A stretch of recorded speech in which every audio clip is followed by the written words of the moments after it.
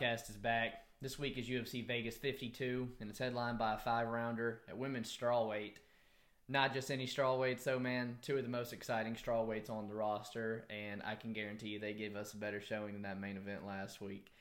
We got Amanda Lemos taking on Jessica Andrade, and I do hate complaining about UFC cards because obviously I'm going to watch it on Saturday, but this card's just not it, Ty. No service in terms of high-level fights. Not a lot of fights on Saturday that are going to be, have any implications or impact on the rankings. And to be honest, maybe on who gets cut, though. Right. And I'm not passionate about a whole lot of spots here, honestly, but excited to talk fights worth with you, see where there's opportunities for money to be made. Last week, man, I don't even know if I want to spend 30 seconds talking about that shit. Embarrassment on paper. And the way the fights played out the same way, 2-inning and technical decision, and then 2 other fights having point deductions. I was pretty fortunate to make it out unscathed through some of those and make some profit, but dude, it was just an overall weird night. Yeah, man, checking out your night, it looked pretty good. The only fight that you got wrong was the main event, and that was a big, close to 3-4 unit swing for you. Looking down the card, you felt like you were on an island with Rafa Garcia, and from what I could tell, you were, man, and that ended up being a pretty good bet right there. Two parlays. Both of them hit with ease. Sabatini was kind of your anchor for both those parlays, and round 1 got a little bit sketchy, but he kind of showed that he was the rightful favorite as the fight went on. You ended up the night positive 3.52 units with a 35% return on investment, and I'm assuming that you'd take that any night, any day of the week. Looking at my card, woo, different color. It's a different color. I also got the Vicente Luque fight wrong. I don't know. As far as main events go, they usually tend to be the hardest fight to cap. They're usually lying the right way. I gotta answer towards the Brandon Jenkins stab. I get it. Honestly, after that first round, I thought I was looking good, man. Like, I thought exactly what I was wanting to happen as a plus 520. Take a huge beating and just kind of let Drakkar Klose, that weight cut, kind of wear on him. Just didn't happen. Live and learn right there. The one fight that I do have to talk about that I got was the Fialho by TKO in round 1 plus 700 hit, which only lessened the bleeding for me, but it was a solid hit for me. It was. I ended up the night minus 5.66 units, and hopefully I can get back on track and not wear this hat for the 3rd week in a row. In our main event, we have a strawweight bout between 2 of the hardest hitting 115ers I could think of. I said this last time about Lemos, and I still think that it's true. The way that she's climbed through the rankings and the hype surrounding her, very similar to the hype that was surrounding Khamzat before his last fight. Up until this last fight against Angela, she was mauling her opponents in her natural weight class, finishing 3 of her first 4 strawweight opponents in the first round. On the flip side, though, Andrade, in her UFC career, it's equally as intimidating and objectively more impressive concerning the quality of opponents she's been facing. I think when I look at this fight, my biggest concern for Andrade is her ability to take punishment.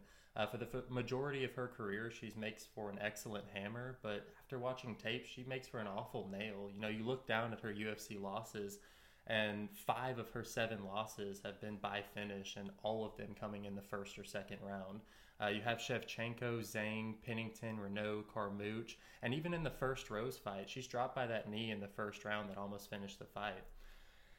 I don't care what anybody says, man. You're not going to win the 1st round against Amanda Lemos at 115 pounds. It's not going to happen. In Lemos' entire UFC career, she's never dropped the 1st round. Even in her sole loss against Leslie Smith up at 135 pounds, she's fucking her up that 1st round.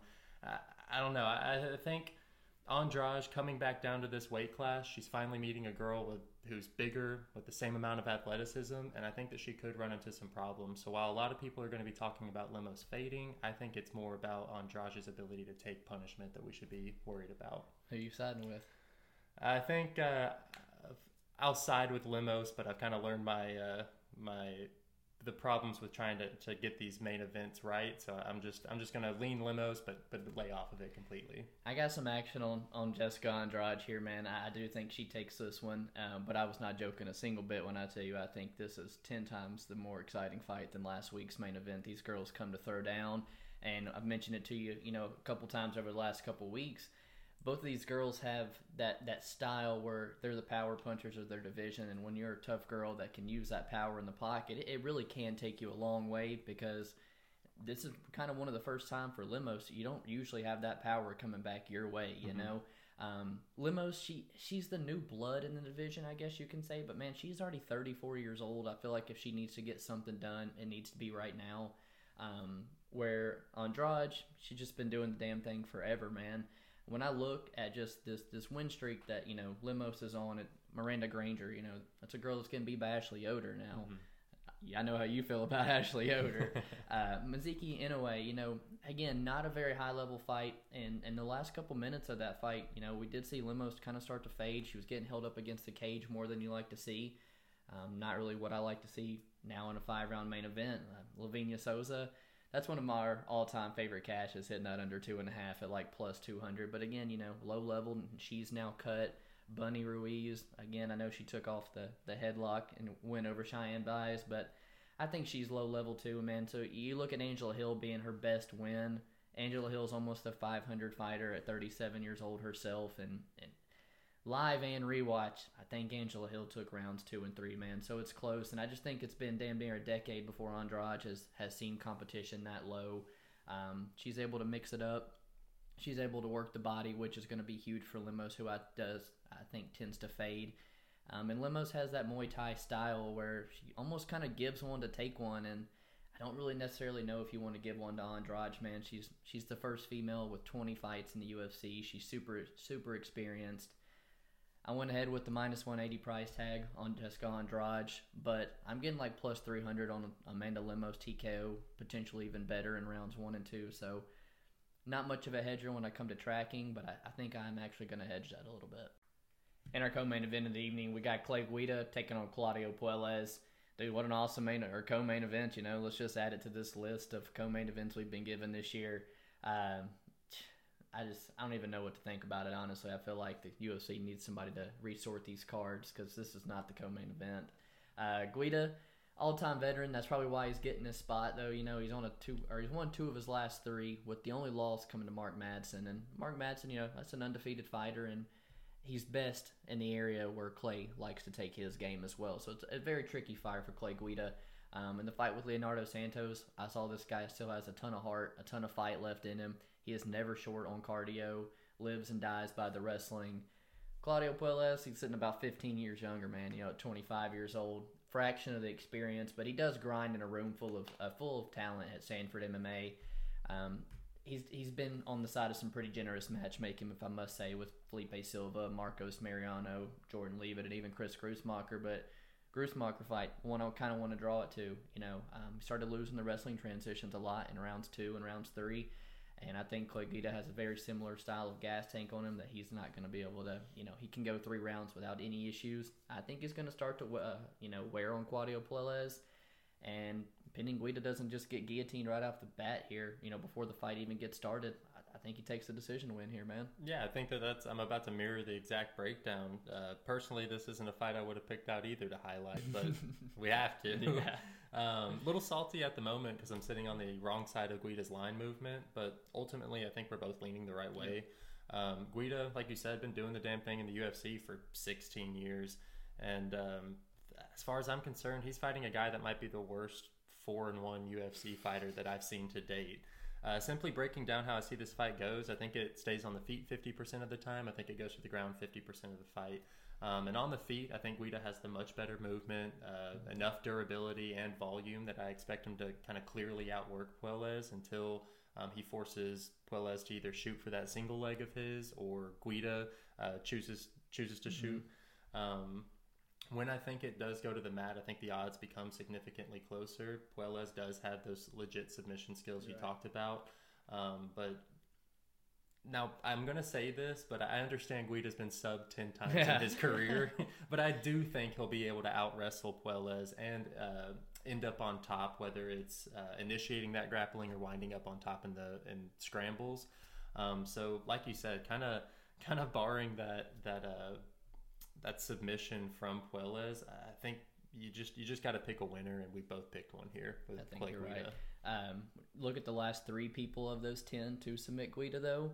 You're looking at Brian Ortega, Charles Oliveira, and Jim Miller in round 1. So, I mean, it's some pretty very high-level jiu-jitsu that's submitting him, something I don't know the 25-year-old has. I know you're on the wrong side of the line movement. It was like me with Rafa Garcia last week. But I personally think you got the better fighter, and I think you're going to catch a ticket. Mm-hmm. My fight of the night takes place in the flyweight division between Sumu Darji taking on Manuel Kopp. Excellent matchmaking, two of the more promising prospects of the division. We've both been high on Mudarji on his 3-fight win streak in the UFC, and after dropping that debut to Louis Smolka, I think he quickly proved quite a few people wrong on his trajectory in the UFC. Looking down at both these guys' records, I think it's fair to say that they're both kind of known as finishers. 13 of Sue's 15 wins are by finish, with the majority of those coming by first-round KO, and 16 of Kopp's 17 wins are inside the distance, with a solid mixture of both KOs and subs. The subs are actually what I want to touch on specifically for this fight. You know, I know we've heard all week from Kopp's camp that they brought the wrestling shoes from that for this fight. And that's exactly what you want to hear from anyone facing a guy like Mudarji, who's been submitted in all 4 of his professional losses and has shown some serious deficiencies in that area of his game. If we really try to pick through Mudarji's record with a fine-tooth comb, you'll notice that level of competition is less than impressive, but truthfully on par with the majority of the prospects coming out of the Asian regional circuit. Since entering the UFC, you look down at the competition that he's had to face, and it's legitimate meme level of competition, man. You got Luis Smolka, and that's bantamweight Luis Smolka, Soccer Mom, Bug Eyes Gordon, and less than 5 fights Saruk Adashev. I mean, Cape was literally fighting tougher competition, climbing through the ranks of Ryzen before becoming their champ. I think if Kopp sticks to the blueprint that's been laid out on how to beat Sue using that wrestling, we're in for quite a quick night at the office. If it stays on the feet, I think the odds become significantly closer because Sue does have some of the fastest hands in the division. I don't see this hitting the final bell, man. I think both these guys are gonna have finishing qualities, and right now you're getting the fight doesn't go to decision at plus money, which is a spot that I love and will probably hit later on in the week when it becomes available on our books. And then one last note: Mudarji's coming off of a pretty serious knee injury at 26 years old, which is never good for durability and usually not good for the remainder of his career. It kind of reminds me of Kevin Lee. So I'm picking Kopp here. I think he's a great bet, and I also think he's going to get it done inside the distance, although it's a great hedge out by just taking fight doesn't go to decision. Man, flyweights, I know you're not the biggest fan of flyweights, but I think it's a killer fight to talk about. It's one of the few ranked matchups that we have on this card. We both got some action on Manel Kopp, You're right. Don't make it harder than it needs to be on Saturday, man. Strap the singlet on and go to work. He's been in Vegas working with Khabib and stuff in the room with them. I even went as far as posting a picture online saying that he was going to wrestle on April 23rd. And I don't know if it's mind games, but, man, it's definitely going to be the easiest path to victory for him, if you want my honest opinion. But on the feet, too, man, I think Kopp's equally as good of a striker on the feet. Sue's got a little bit of a length, but Kopp fought some relatively good names over in Risen and then was, looked at as such a highly touted prospect. He was thrown straight into the division's top 5, with Pantoja, and now Nicolau is about to get a top 5 fight, and I know you're high on Nicolau. Soon, meanwhile, like you said, it's Malcolm Gordon, which awesome that we cashed on. We got a little overzealous, tried to take him inside the distance against Zaruk Adashev, and I really thought in that fight you might have actually saw that Sue really does have a ceiling to him and stuff, and definitely one that I think is a bit shallower than Manel Kopp's. I think Kopp beats him kind of on the feet. I think Kopp beats him on the mat. I think we got the right side here in Manel Kopp, and glad to hear you agree. Yeah. For my fight of the night, was going to be Romanov versus Tanner Boser. Tanner Boser falling out. So, man, up next, I'm going to go with my boy Jordan Wright taking on Marc-Andre Barriault, a fight that I can damn near guarantee you does not hit the scorecards on Saturday. Marc-Andre here, he's stepping in on short notice to take on Jordan Wright, and let me tell you, I bet Dana White's phone was ringing off the hook for people trying to take that fight. Jordan Wright, one of the lesser fighters in the UFC. In my opinion, he's very lucky to be a 2-2 fighter in the UFC. And as much as I really do love trying to fade this guy, I told you numerous times I respect him almost like no other. You know, he grew up in L.A., rich family. He didn't grow up in the, an ex-freaking drug addict. He didn't grow up in the favelas of Brazil or nothing. But the dude comes out round one like nobody I've ever seen. He has killed or be killed. You've seen 2 of his 14 fights even hit a second round. Spinning kicks, nasty knees in the clinch. But outside of that, in terms of his overall game, I don't know if there's really some substance there for Jordan Wright. We've never seen him pass like 6 or 7 minutes. We've never really seen him hit the ground. And minding Marc-Andre Barriault doesn't get knocked out before the fight even gets started again, I think we're going to see both of those things tested on Jordan Wright on Saturday. I do hate that you're coming off of a knockout loss 2 months removed, but again, I think there was a lot of people that would have been eager to take this spot against Jordan Wright here.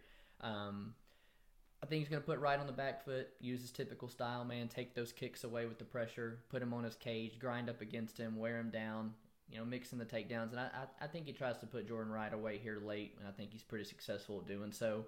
The under 1.5 is super tempting because it was plus money, like plus 130, and I don't think Jordan Wright has ever, seen the full minute and a half or 2.5 or 1.5 rounds. But if I see Marc-Andre winning this one, I think it could be extended over that 1.5 rounds. And so that's why I'm kind of laying off there. I took a shot on Marc-Andre money line at minus 150. I think you have some action on him too. And I'm seeing Jordan Wright's TKO in round 1 as high as plus 1,000 on some of the books out there. That offers an absolute killer of a hedge. That's how 11 of his 12 wins have ended. So again, I might be hedging a little bit on Saturday, but I'm going to go Marc-Andre to take him and probably finish him in the second or third round. Yeah, I would agree. And to touch on the third round, I want to bring up the Abu Azaitar. That's one that I really like going towards because we do see that Barriault can put on that pressure for an extended amount of time. Like you said, Jordan Wright, if he does going to win, it's going to be early. Barriault, up until that last fight, he had only lost by decision in his professional and amateur career. So taking that punishment has never really been an issue for him. And I doubt that Jordan Wright's going to be edging out a decision against him. So I do like that we're both on the MAB side, but the hedge out opportunity and even that fight doesn't go to decision as a parlay piece are 2 excellent opportunities. All right, so for my fighter to watch, if this tells you anything about the state of the card, I am thinking Mike Jackson, former boxer, current photographer, and future UFC champ. I'm just playing. He's 0-1-1 in the UFC, kind of known as CM Punk's kryptonite, and is entering this fight as a plus 700 underdog against a guy with less than 5 professional wins on his record, man. I think a lot of people, myself included, are scratching their head as to why this fight is being made by the UFC. And it's not like, the UFC scrapping this fight together as a filler. This is the 3rd time they've had this fight scheduled. My head tells me that this is a setup fight for Dean Barry, but this has got to be one of the more favorable matchups for Mike Jackson as well, right? He's finally fighting a guy who doesn't like to wrestle, who has never seen a 3rd round in his career, and is willing to exchange on the feet against the 2011 Southeast Texas Golden Gloves winner, Mike Jackson. He's definitely got nothing to lose. Hopefully he's off the weed, and I would absolutely love for this seemingly boring fight to start off the card with an absolute shit show and Mike Jackson to get a win. So for those reasons, I am going to highlight Mike Jackson here, and hopefully we can see some history being made. Dude, man, we get 10 units to work with, and I won't put even 0.1 of those on Mike Jackson.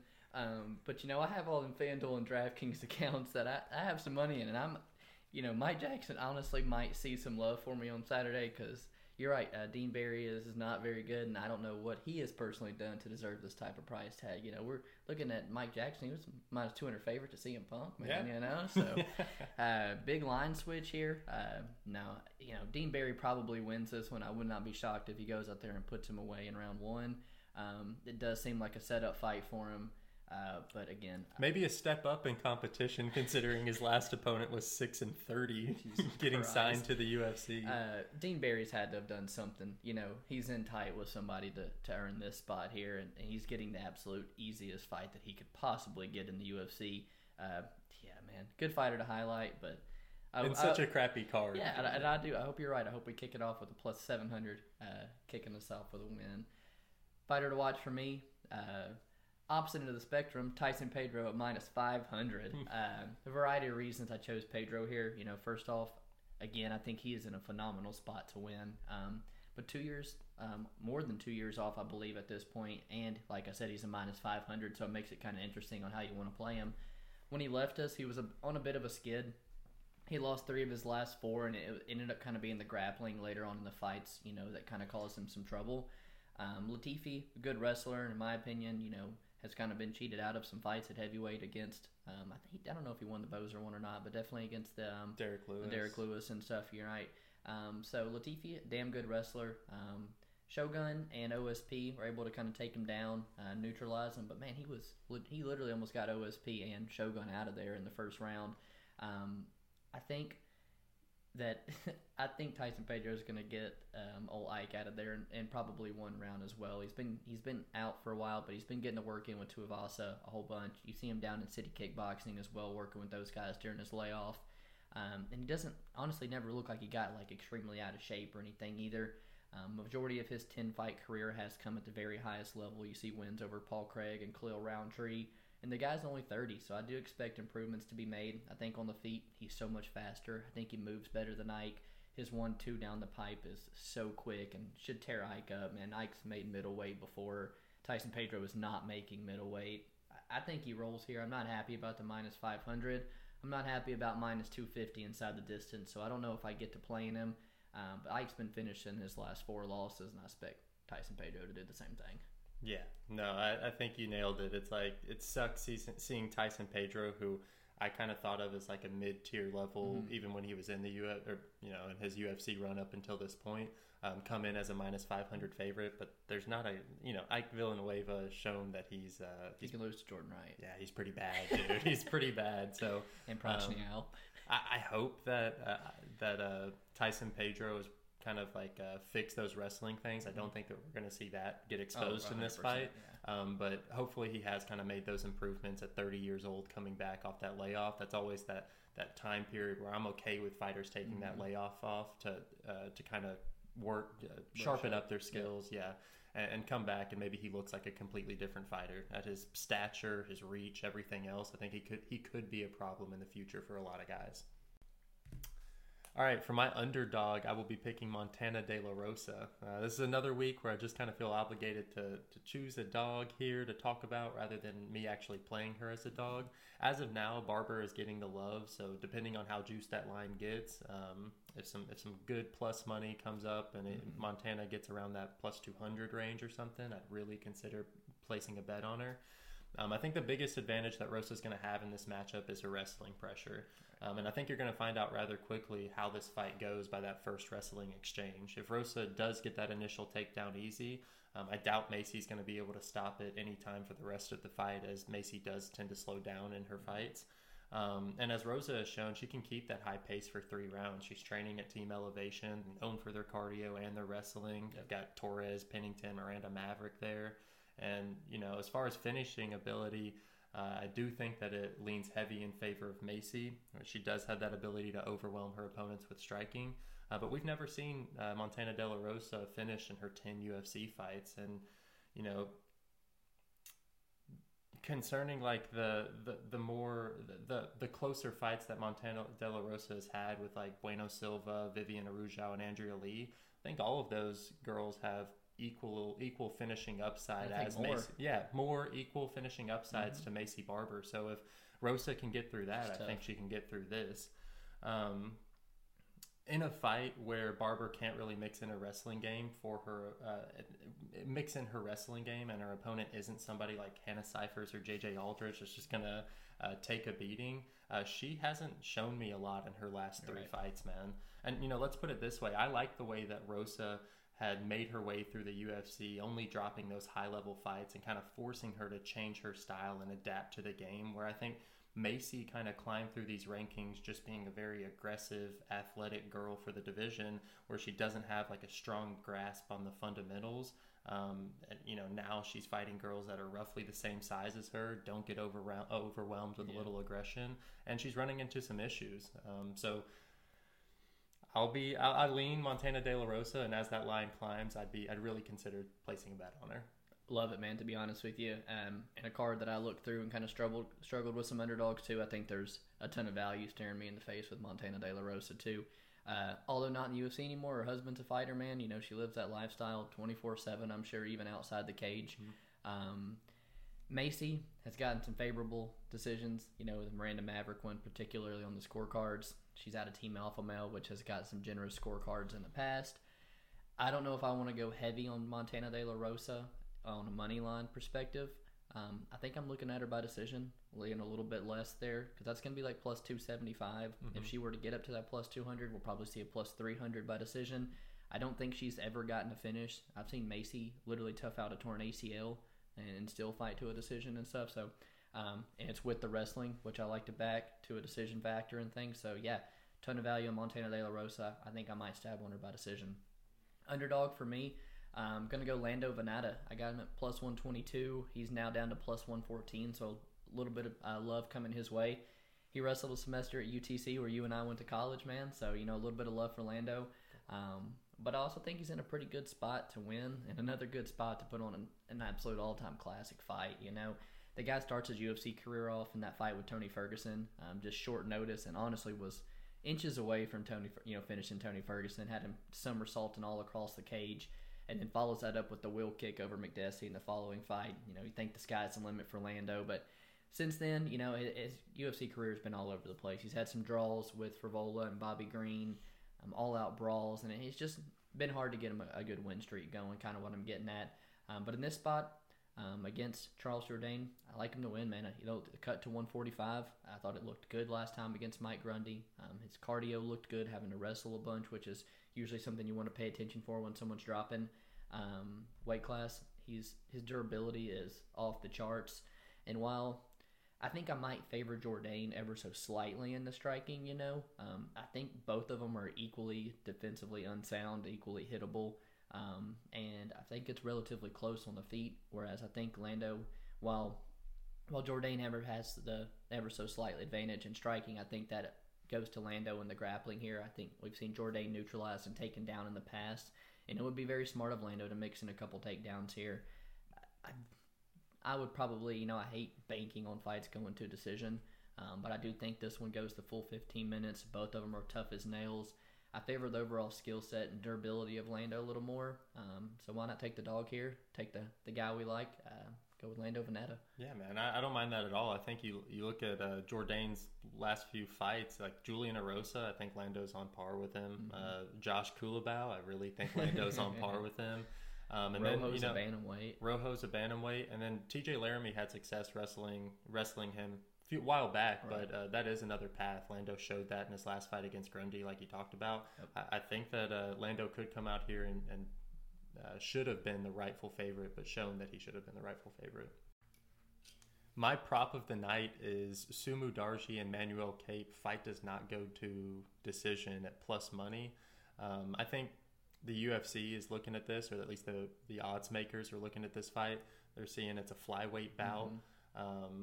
Both these guys have been to decision 50% of the time in their last 4 fights. But if you look at their entire career, man, both these guys are notable finishers, and they're putting this at like a 48% chance of it going to the judges. I think it's far less. I think that it finishes inside the distance closer to 65-70% of the time, and just because of the recency bias between these two fighters, we're getting an awesome price tag on it. So for me, plus money on fight doesn't go to decision is my prop of the night. I like it, man. Sue's long, rangy, can catch you coming in. Manel Kopp, we've seen him take that step down in competition from who was it, Nicolau and Pantoja. He goes up there and finishes them, you know, O'Day and what's his name, Zumagulov in round 1, you know. So I think he could come out here and finish Sue. Again, love it, and I think you'll probably end up getting some maybe potentially plus money on it. Prop for me, I'm going to piggyback off my underdog pick, man. Like I said, not a lot of spots I'm eager to play on Saturday. Much like Bilal plus 250 decision last week, I think it is the most likely path for Lando Venata by decision, sitting at plus 250 again. You're giving me 28% of the time Lando wins this by decision. I think that potentially is closer to the 40, 50, you know, even 60. If you're going to favor Lando, it's 100% by decision here. Outside of that spinning wheel kick against McDessie, and the submission win over Marcos Mariano, who is probably single-handedly could be the worst UFC fighter that's ever gotten signed. I think he was friends with Anderson Silva, and that's why he got signed. Lando has every other fight's gone the full distance. And then to bring up Jourdain's durability, I think even helps this fight go to decision. So while you and I, neither one, have been too high on Jourdain in the past, I think he's got a lot of holes defensively in the striking and the takedown defense. And while I think it goes to full 15, I think Lando's a bit more rounded. Plus 250, I think there's a ton of value there. Double dipping on my underdog and hopefully come out with a couple units.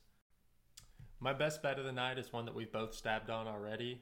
It's Manuel Kopp taking on Sumu Darji. I just think that Kopp's got him covered just about everywhere, and if he does follow that blueprint to beat Mudarji, which is take him to the ground and submit him, which is what he's been talking about this whole week, I do think that we're going to see a relatively quick night at the office, and I think that he's going to finish Sumu Darji. I think he can finish him on the feet. Hopefully takes that path of least resistance, takes him down, submits him like Su's been submitted 4 times. I think we're both 2-3 units deep on Kopp here, man. Yeah, I think he's a good spot to win, and it looks like everybody else is thinking the same thing. Best bet for me, I'm going to go Jordan Wright. Marc-Andre Barriault doesn't go the distance. I'm sitting out there at minus 195, minus 200 on some of the books. I'm waiting for it to open up on our books, and dude, if I can get minus 200 or below, I probably will just play that by itself. But I also think, like you said earlier, one of the safest parlay pieces on the card. Jordan Wright, never been decision in his entire life. Don't know if he knows how to go to decision. The guy's kill or be killed in round 1. He's only seen round 2 twice in his career, never fought longer than like 6 minutes. And if it is any success from Jordan Wright, it's going to be in those first couple minutes, potentially catching Marc-Andre with another shot. Potentially an unhealed chin coming off a 16-second knockout 2 months ago. I think he might have his opportunities to finish early, man, but he is so hittable himself, and down the stretch, I don't trust Jordan Wright 1 second. But regardless, I think Marc-Andre is clearly the better fighter here, and if he can come out and take a punch like he's always been able to his whole career, I think his hands are going to land. I think he's going to eventually put Jordan away. Then I won't even have to sweat the 3rd round. Yeah, another thing I love for that bet is after Wright, even in Wright's losses, it's not like he's coming out and saying that he's gonna get better, change his game plan at all. No, he's in there for entertainment, and he knows it himself. So he's gonna give him the best shot to win the fight early, and as it drags on, he'll definitely give up eventually. Now we're going through our quick pick section for the podcast, and first up we have Dean Barry taking on Mike Jackson at the welterweight division. I'm going to pick Dean Barry, but I would love to see Mike Jackson get a dub here. Same boat as you, man. I'm going to pick Barry, but honestly, I'm praying for the upset. Next up, 205, Marcin Prachnio taking on Felipe Lins.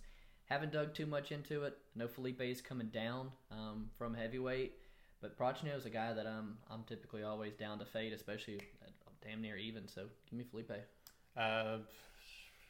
If Prachnio actually has finished those chin issues, I think that he could be a problem for a lot of people in the division, to be honest with you. I'll lean Prachnio, but I would never bet it. 3rd fight of the night, we have Arichi Lang taking on Cameron Else, and Arichi's going up in weight. I think it's at 135, and I'm gonna lean Arichi. I think I'm going to still take Arichi Lang as well.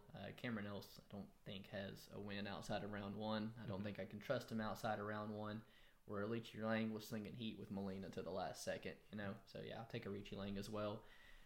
205 again, Tyson Pedro coming back, taking on Ike Villanueva. I think Tyson Pedro, 1st round knockout. Yeah, I think that's a pretty safe bet. I'm also leaning Pedro. Moving on, we got the Beverly Hills Ninja Jordan Wright taking on Marc-Andre Barriault. We both have placed a bet on this guy already, and I really do like it. Marc-Andre Barriault's the better fighter. Doesn't mean he's going to win, though. Yeah, you're right. Doesn't mean he's going to win. But yeah, Marc-Andre Barriault thinks he gets him out of there down the stretch. Charles Jourdain, Lando Venata, touched on this fight twice. Lando Venata for me by decision. Yeah, I'm going to go with you. I'll go Lando Venata as well. Charles Jourdain always kind of been a little hype train for us, so I like Lando Venata, especially as a dog. Probably the most talked about fight on this card so far, Sumu Darji versus Manuel Kopp. I'm taking Kopp, not a surprise. Yeah, no surprise either, man. I think Kopp's got him pretty much covered everywhere and beat it into his head. Hopefully he wrestles on Saturday. Macy Barber, Montana De La Rosa. A fight that, as much as I think there's value on De La Rosa, I think there's value in just staying away from this fight as well. Give me the dog, De La Rosa by decision. Yeah, I like the dog too. I'd feel bad if I didn't pick her and I made her my dog of the week. Moving on, we have the co-main event already. Clay Guida versus Claudio Puelles. I think Claudio's awful. I'm taking Clay Guida. I think he can get a few more done at age 40. I'm with you, man. Claudio, he is 25. He is at Sanford, so plenty of time to progress. But, man, I like the style of Clay Guida versus a lot of these young and up-and-coming fighters. I think he breaks them, and I think he takes a decision after maybe even a 30-27, man. Lives and dies by the wrestling. I like Clay Guida. And then in the main event, Amanda Lemos versus Jessica Andrade. You're right. Amanda Lemos in round 1 versus anybody is a motherfucker, man. But I got to go with my gut. I think Jessica Andrade is just a little bit too much for Amanda Lemos. I'm gonna lean away from the rest of the people on MMA Twitter, and I'm gonna go with Lemos here. I think that Jessica Andrade takes punishment horribly, and I think Lemos delivers it really well. So I'm gonna go with Lemos first or second round finish. I like it. Appreciate you guys watching, man. If you're still with us, make sure to like the video, sub to the channel. We'll see you guys next week. Peace.